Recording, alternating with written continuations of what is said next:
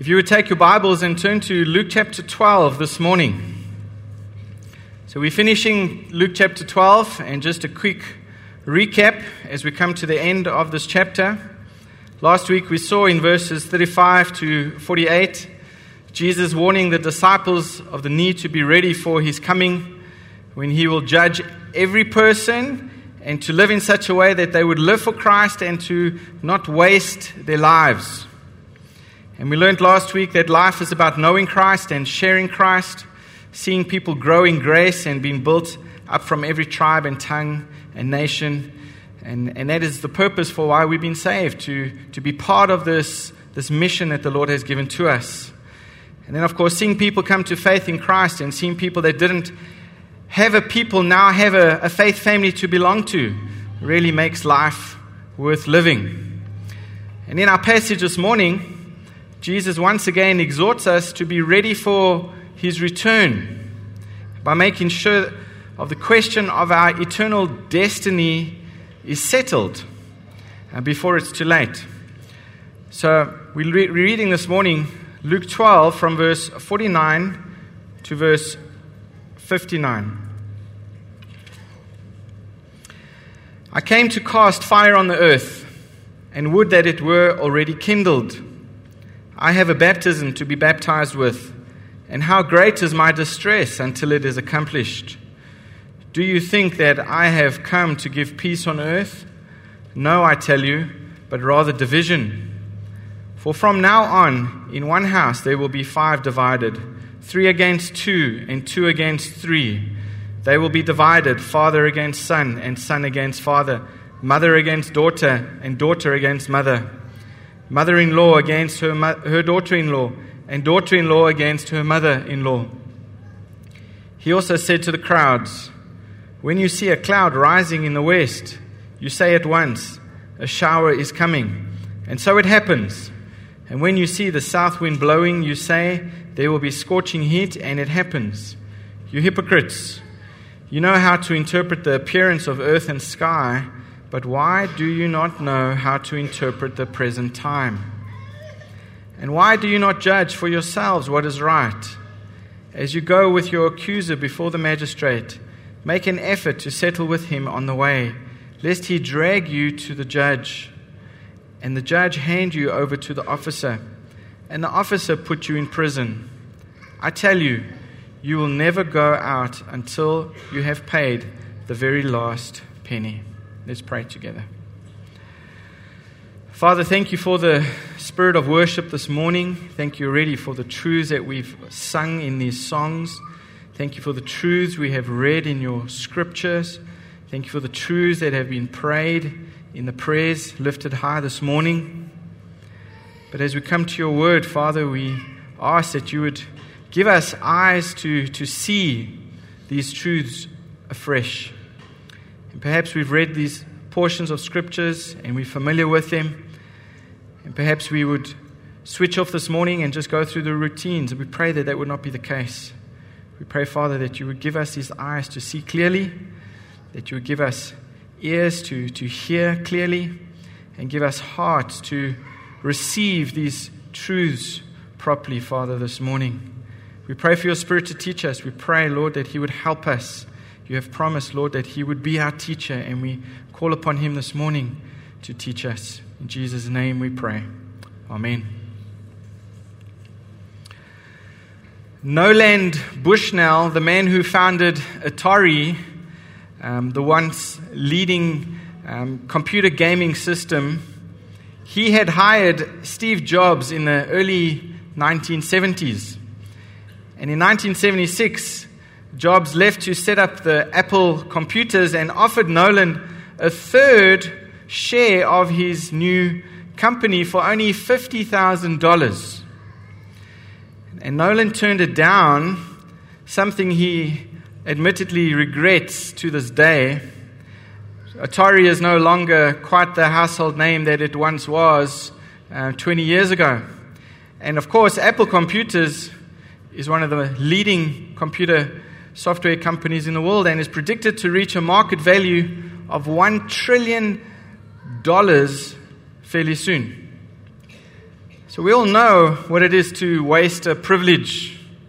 We all know what it is to miss and waste an opportunity. And sometimes it's minimal damage, but sometimes it sends your life in a direction from which you can never recover.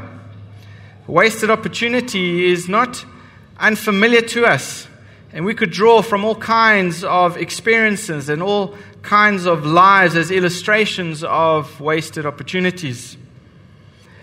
But whenever I think about wasted opportunity, I think about the whole generation of the Jews that were living during the time of Jesus.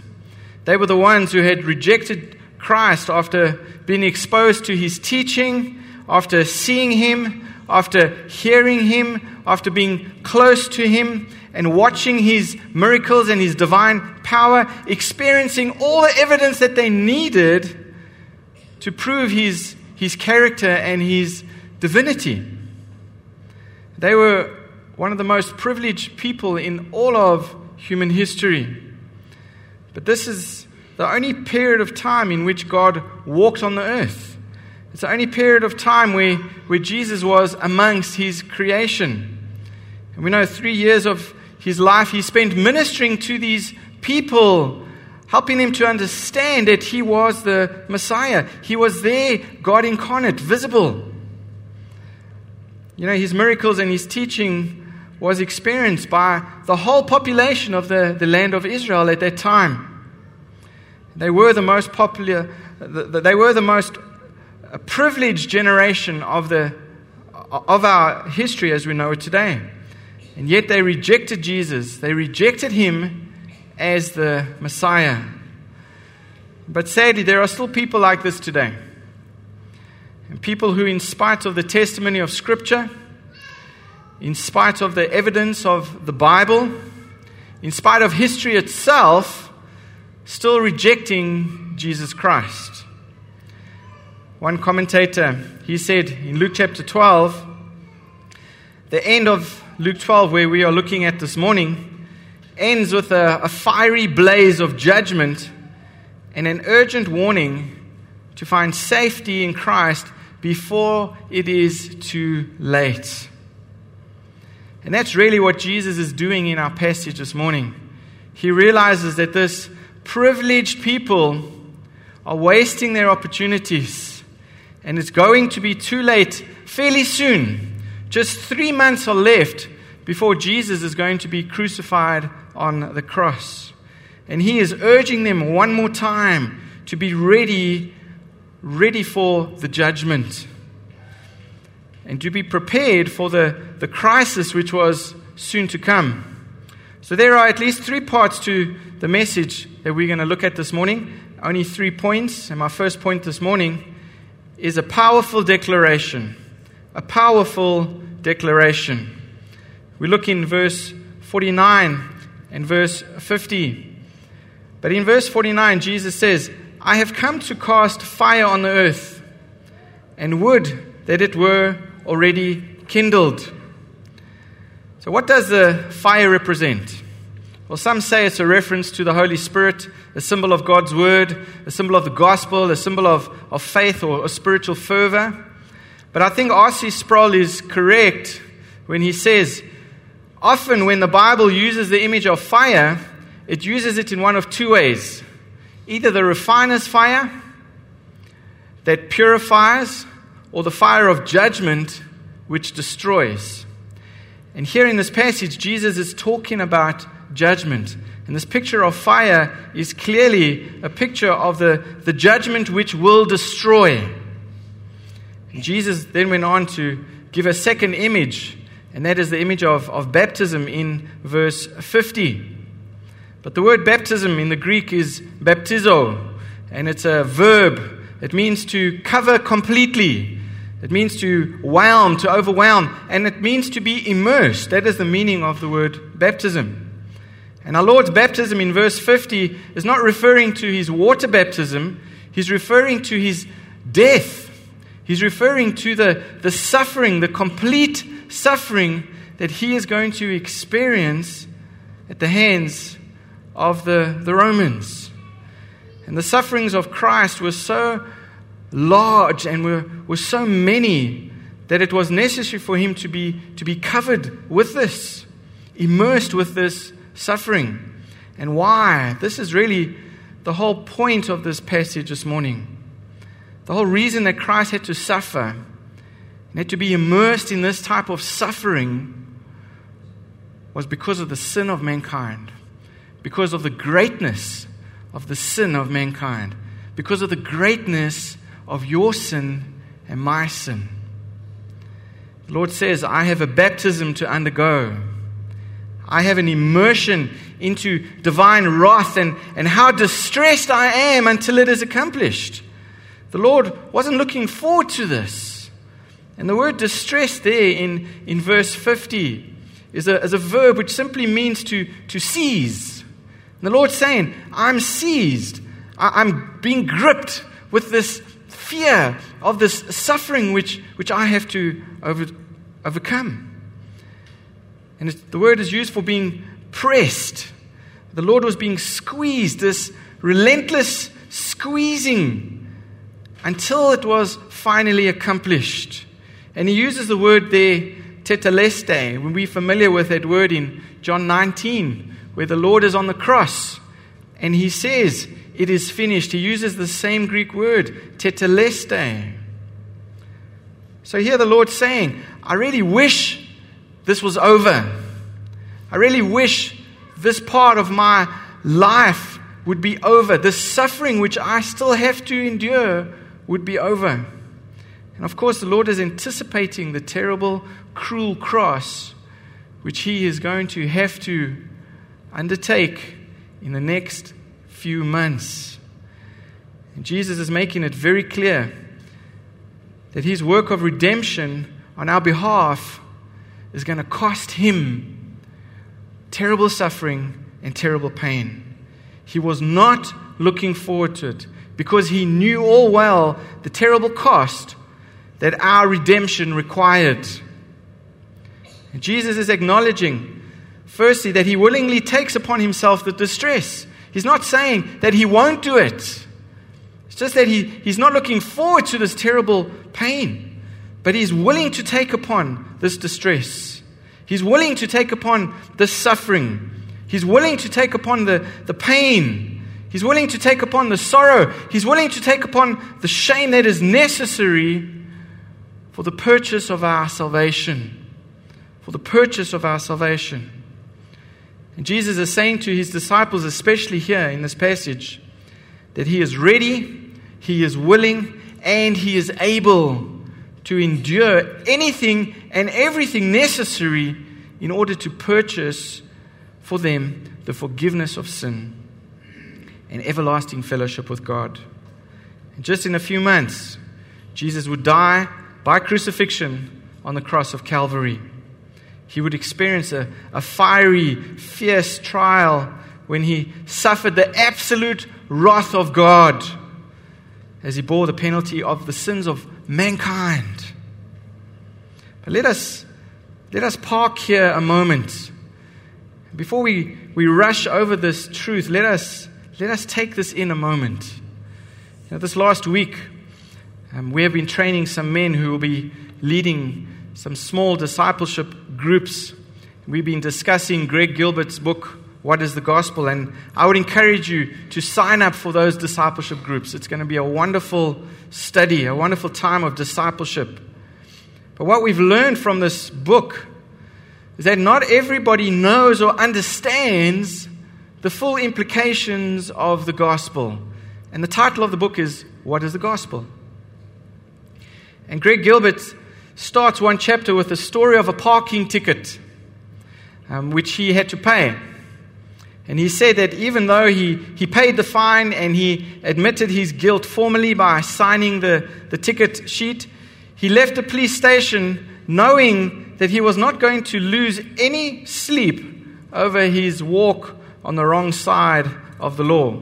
Those were his words. But he goes on to explain that he didn't feel very bad, he didn't feel very convicted about breaking a parking regulation because it did not strike him as being all that important, all that heinous. And he then makes the connection which I'm trying to make with this passage. He says that most people tend to think of sin, especially their own, as not much more than a parking infraction.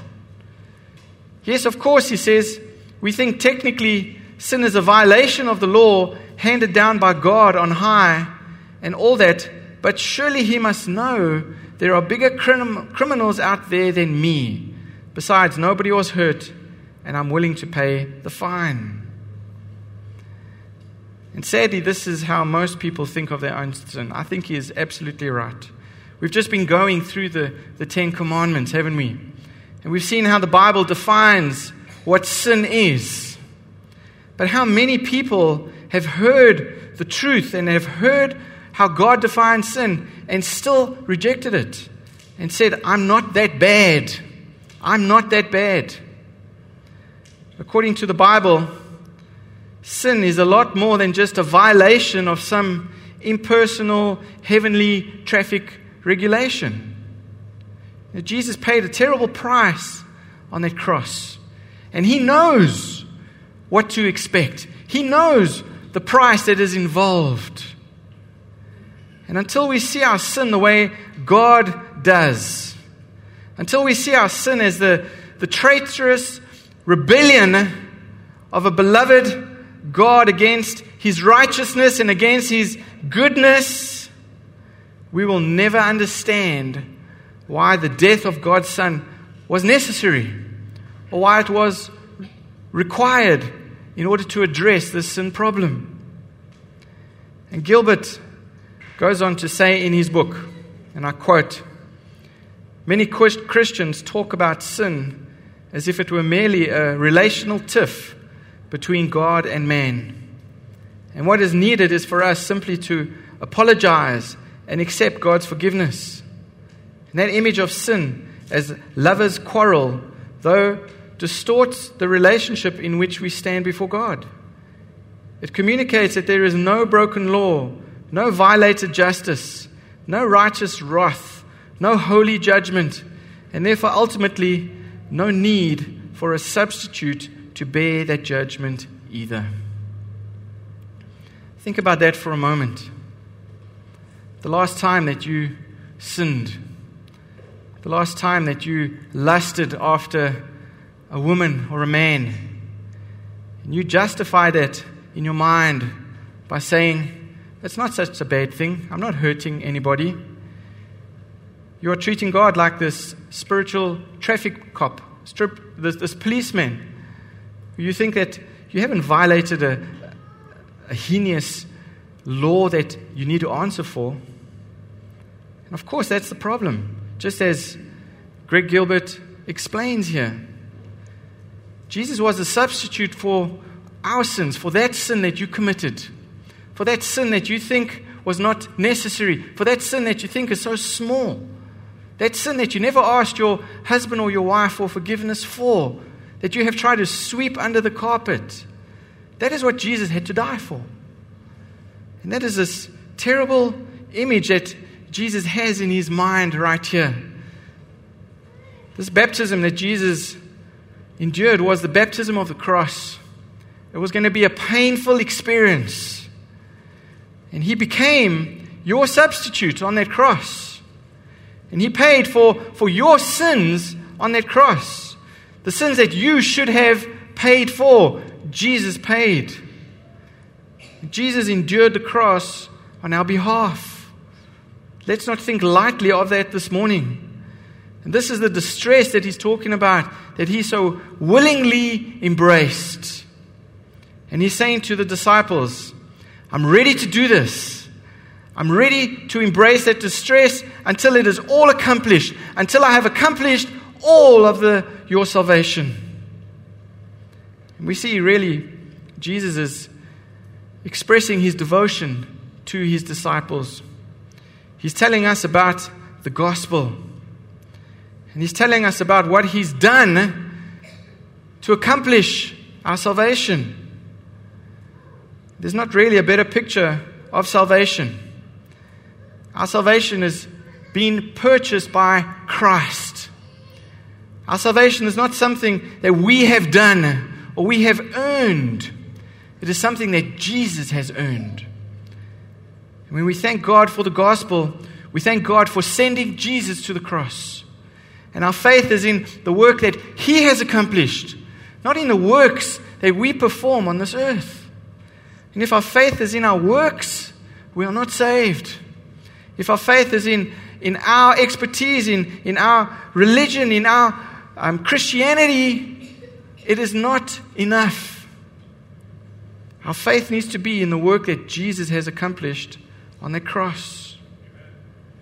My second point this morning is really a penetrating question, a powerful declaration in verse 49 and verse 50, but now a penetrating question in verse 51 to verse 53.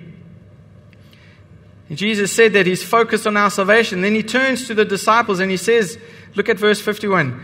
Do you think that I've come to give peace on earth? Well, if you turn back to Luke chapter 2, verse 14, Luke opened the gospel announcing peace on earth. It's announced there.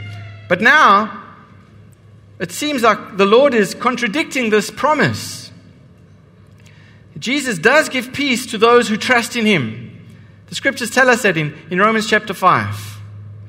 But often, their confession of faith becomes a declaration of war among their family members and among their friends who do not know Christ.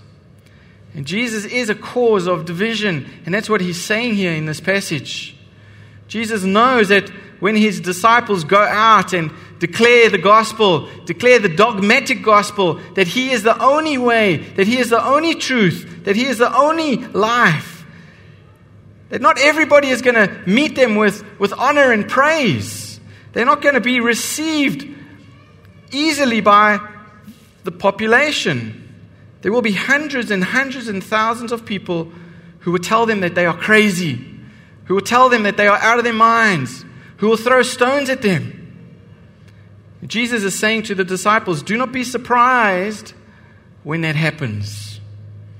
There will be those who embrace me as Lord and Savior, and there will be those who will reject me as Lord and Savior. And there will be no in between. There's no middle ground. There's no gray area. Jesus says, I am the dividing line. I've come to draw a line in the sand. And you're either on this side or you're either on the other side. And we understand this. There are people in this room who were perhaps born and raised in a home where Jesus was not loved and Jesus was not worshipped. Or maybe you were born in a nominal Christian home where it was the Christian thing, it was the ritual thing to go to church every once in a while, especially Christmas and especially Easter. And there was no true faith in Jesus Christ. Perhaps you've grown up in a home like that. And maybe somewhere along the line, in high school or in college, or even as you came to Abu Dhabi, you found out what it means to be born again. You found the gospel. And as a result, your family members, your friends, your peers have thought that you have gone crazy, have thought that you have lost your mind. Or maybe as an adult you came to faith in Christ and now your children are looking at you and thinking that you are some religious fanatic. I remember a friend once told me that after he got saved, he told his wife that he wanted to obey the Lord through the waters of baptism. And his wife's response was, what's wrong with you? Are you going through a midlife crisis? What a response. There are people in this room that understand the divisions that can happen even in families when someone who comes to faith in Christ encounters parents or relatives or friends or even children that are offended by their testimony of faith in Christ. And Jesus is saying to His disciples, look, when I come into this world and I preach the gospel myself, some people have rejected me. And they will reject you. They will reject you. Don't be surprised. Don't be surprised when you preach the gospel, when you preach about me and some will reject you. I didn't come to bring peace. There will be division.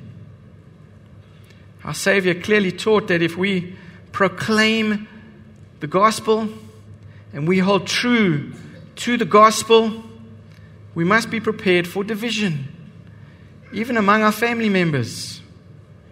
Now, J.C. Ryle, he points out here in this passage, it is not the gospel which is to blame for such divisions, but the corrupt heart of men. You may be tempted to think, well, if that's the case, then I'm not going to be sharing the gospel with my loved ones. Well, the problem is, it's not the gospel's problem. It's not the gospel's fault. It's the sinful hearts of man who will reject Christ. They will always reject the truth. When they are exposed by the light, they will run into the darkness unless they're willing to submit to the Lord of light. There will always be divisions. But we must stand with our Lord even when it results in such painful divisions.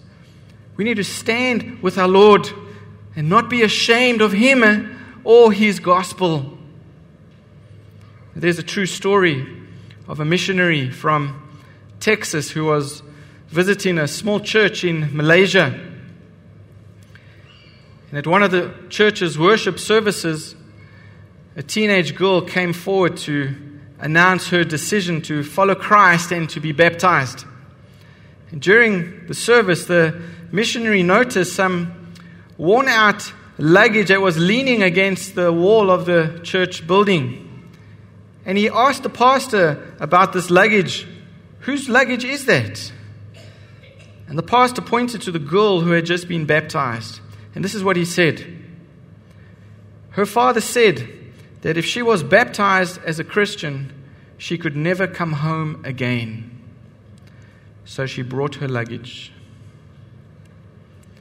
And Jesus is saying to His disciples, don't be surprised when people take offense at these declarations. Don't be surprised when you are on the other side of the dividing line. But do not be ashamed of the gospel of Jesus Christ. Do not be ashamed. They've said the same thing to me. They will say the same thing to you. And Jesus asks this question to the disciples because He wants them to be ready. He wants them to be prepared for this rejection for the sake of the gospel. Because Jesus says, I'm worth it. I'm worth the world looking at you and saying that you are crazy. I'm worth the rejection. So believe me, believe the gospel. Believe the truth that I am proclaiming to you. And then He gives them a piercing admonition. In verse 54 to verse 59, He turns to the multitudes and He issues this very stern warning to the people that were listening, to the unbelievers, to the multitudes that were with them. Look at Luke 12, verse 54. He also said to the crowds, when you see a cloud rising in the west, you say at once, a shower is coming, and so it happens. And when you see the south wind blowing, you say there will be a scorching heat, and that happens. You hypocrites! You know how to interpret the appearance of earth and sky, but why do you not know how to interpret the present time? Now, why does Jesus do this? Well, firstly, because of their lack of spiritual discernment. You know, this great conversation has been going on about the dividing line and the world and history and Jesus and the gospel and the work that He would accomplish for them. And then He looks at the multitude and He says, you know what? You can tell me about the weather and you can tell me what it's going to be like today. But you can't tell me anything about God. You can't tell me anything about God. The God who made the earth and the sky. The God who made those clouds. You cannot tell me about Him. You can look at a little cloud coming across the Mediterranean. And you know when that cloud gets up into the hill country, it's going to turn into rain. You know about these things. But you can't tell me anything about God. You can't tell me about the things of God. Jesus uses two illustrations here. I mean, you can sense his frustration here. You can sense his exasperation here. He's spent 2.5 years of his life with these people, and they still don't know about the gospel. And he gives another illustration, really to impress on the crowds the importance of being spiritually discerning. First he talks about the weather, and now he talks about a lawsuit in verse 57. Read there. He says, "And why do you not judge for yourselves what is right? As you go with your accuser before the magistrate, make an effort to settle with him on the way, lest he drag you to the judge, and the judge hand you over to the officer, and the officer put you in prison." Look at verse 59. "I tell you, you will never get out until you have paid the very last penny." This is a parable. Jesus often used parables to teach difficult truths. And he's using this parable to warn the crowds about the urgency that needs to be involved when it comes to making sure that they are reconciled with the Almighty Judge before it's too late. And the word accuser in verse 58 is the Greek word antidikos, which is translated in the King James as adversary. It can be translated also as opponent. So here we have the adversary, the opponent is the law. It's not Satan, it is the law that is accusing them. We see in John chapter 5, in verse 45, it is explained to us, "Do not think that I will accuse you to the Father." This is Jesus speaking. "There is one who accuses you, Moses, on whom you have set your hope." Moses, who wrote the law. This is what Jesus is talking about. It is the law that is going to accuse you. You have set your hope on the law. The Jews trusted the law. The Jews boasted about the law. They were the chosen people who were given the law. They trusted in the law. They rested in the law. And they expected eternal life if they kept the law. And now, Jesus is saying, the law is going to accuse you. You have broken the law. You have transgressed the law. If you break one part of the law, you're guilty of breaking all of the law. And the law has accused you, and you stand guilty before God. The nation of Israel was marching to judgment, and the judge was Almighty God. Yet they would not seek for terms of peace. They didn't want His terms of peace. They wanted their own terms of peace. And much like the illustration that Greg Gilbert used in his book, the Jews did not feel very bad or convicted about breaking God's law. For them, it wasn't much more than breaking a parking regulation. For these Jews who would crucify Jesus in less than 3 months' time, they saw their sin as not much more than a parking infraction. Nothing more. Really, the general meaning of the parable was obvious to the hearers. They understood it. And Jesus says, if you've got any sense, you will settle your issues of guilt before you arrive at the judge. That's what this parable is talking about. Discern the times. Discern these gospel opportunities that you have.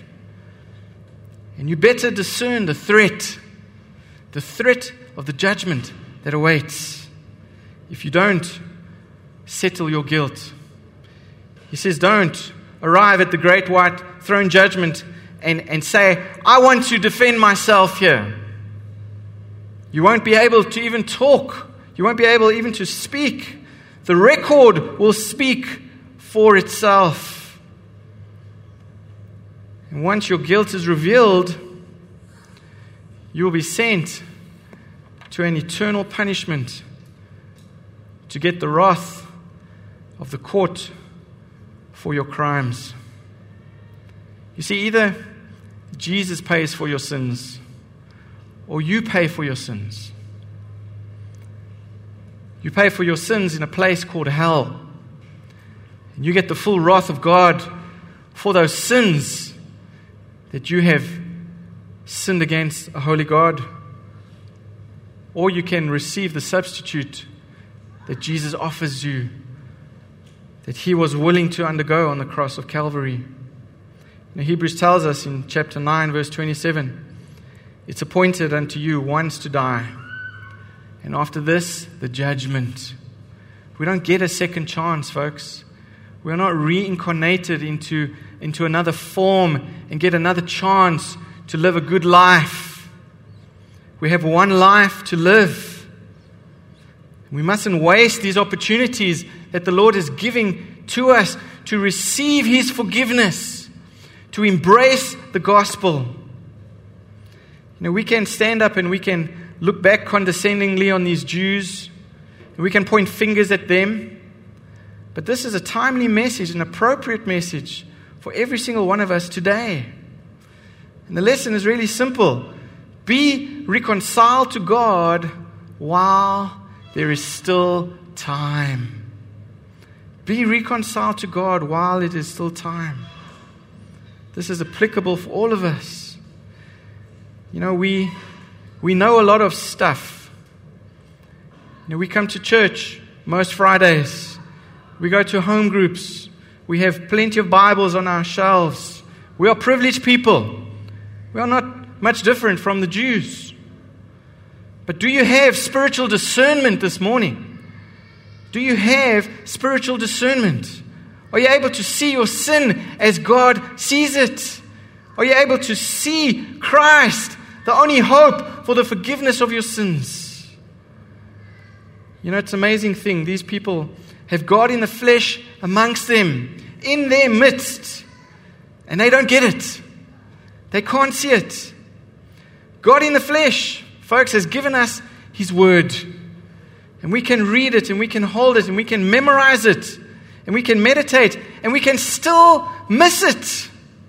We can still miss it completely. And why? Why is that?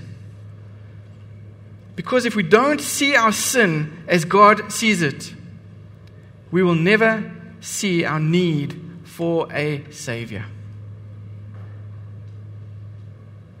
If we don't recognize our sin as defined in the law, we will never see God's provision in the gospel through Jesus Christ.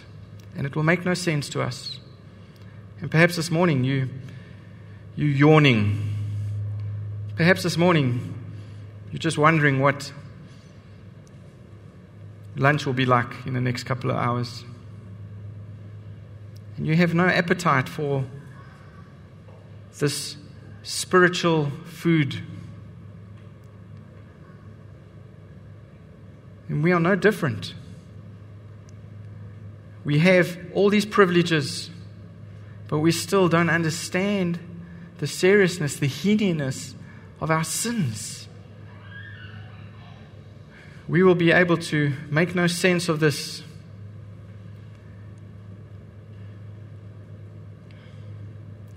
If we don't see our sin as God sees it, we will never see our need for Jesus Christ. See, this is all about the gospel. And that's what Jesus is just trying to teach these people for 3 years now. This is all about His grace. He's the dividing line. And Jesus is saying to His disciples, and He's saying to you and me, if you don't understand who I am and what you need, nothing else makes sense in this world. So the question really this morning is, have you put your trust and faith in Jesus Christ? Have you put your faith in the one who bore the penalty for your sin? Now, God punished Jesus. God punished the just for the unjust, that we might be brought to God, that we might be reconciled to God. And grace is available, folks. Forgiveness is available. Freedom from sin is available. Freedom from the punishment and the hope of eternal life and escape from judgment is available if we will put our faith in the work that Jesus accomplished on the cross. God is willing to reconcile. He's a reconciling God. And we can't settle with God out of court. If you don't, you'll get to court and you'll have to pay in full to the very last cent. Settle your account this morning. Put your trust in Christ. Now, God wants you to settle out of court. And that's really what He's saying this morning. And that's what He's saying to His disciples. That's what He's saying to the multitude that is following Him. I want you to make peace with God through me, through faith in the cross, through faith in the work of the cross. And Jesus says, how could you waste such an opportunity? How could you waste such an opportunity? Before I close this morning, let me apply this to those who are believers, who do have faith in Jesus Christ this morning. Talking about missed opportunities. Christians, are you being discerning? Are you being wise? Are you using the opportunities God has given to you? We call them means of grace. Are you using the opportunities God is giving to you to shepherd your family well? Are you using the opportunities God has given you to train and parent your children while they are still young in the Scriptures, while their lives are moldable? Are you using opportunities to shepherd your wife, to serve your husband? Are you using opportunities God has given to you to share the gospel with your co-workers and your friends that you reach and meet every single day? Or are you wasting those opportunities? Are you using opportunities to minister in the church and through the church? Soon we'll start up again our grace groups, our home groups. Are you using opportunities to go to the home groups, to grow in your faith? And we'll start these discipleship groups soon. Take those opportunities to learn more about Christ, to be equipped so that you can serve Christ better. Use these opportunities. Don't waste these opportunities that God has given to you. But for those of you who are still confused and unable to make sense of this all, Jesus is saying to you, settle this issue of your salvation before it is too late. Before it is too late. If you don't discern the time and you don't discern the threat, you are in trouble. Because nobody knows the hour or the day when they will die. Isaiah 55 tells us, seek the Lord while He may be found. Call on Him while He is near. 2 Corinthians 6 tells us, now is the acceptable time. Now is the day of your salvation. Don't miss it. Don't miss the opportunities God has given you to find forgiveness of sins and peace in Jesus Christ. Let's pray this morning.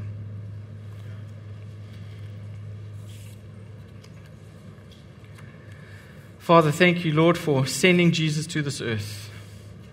And I pray this morning, Lord, that you would do the work of redemption that needs to be done in the hearts of those people amongst us who are still trying to justify their sin, who are still making excuses for their sin. Lord, you've spoken clearly to us as a church. And you, Lord, have shown us, Lord, what it was that separated us from you. It was sin. And we are corrupt in our hearts. We are corrupt in our natures. We are fallen creatures who have sinned against the Creator of this universe. And still we make excuses. So Lord, this morning we pray, Father, take these excuses away. That we would stand before you naked. That we would stand before you ready. That we would have an advocate who has borne our sorrows and borne our sins and taken our grief. So, Father, I pray this morning, please help us understand the gospel. Help us to understand the free gift of grace that has been purchased by the precious blood of Jesus Christ. And help us, Lord, to respond properly this morning. Help us to understand the gospel implications as we live lives that reflect Jesus Christ to the world around us. May we live under your lordship. May we live always in fellowship with you, Lord Jesus. And that you would be pleased by all we say and do. Save the lost today, Father. Comfort those that need to be comforted. For the sake of your great name, we ask and pray. Amen.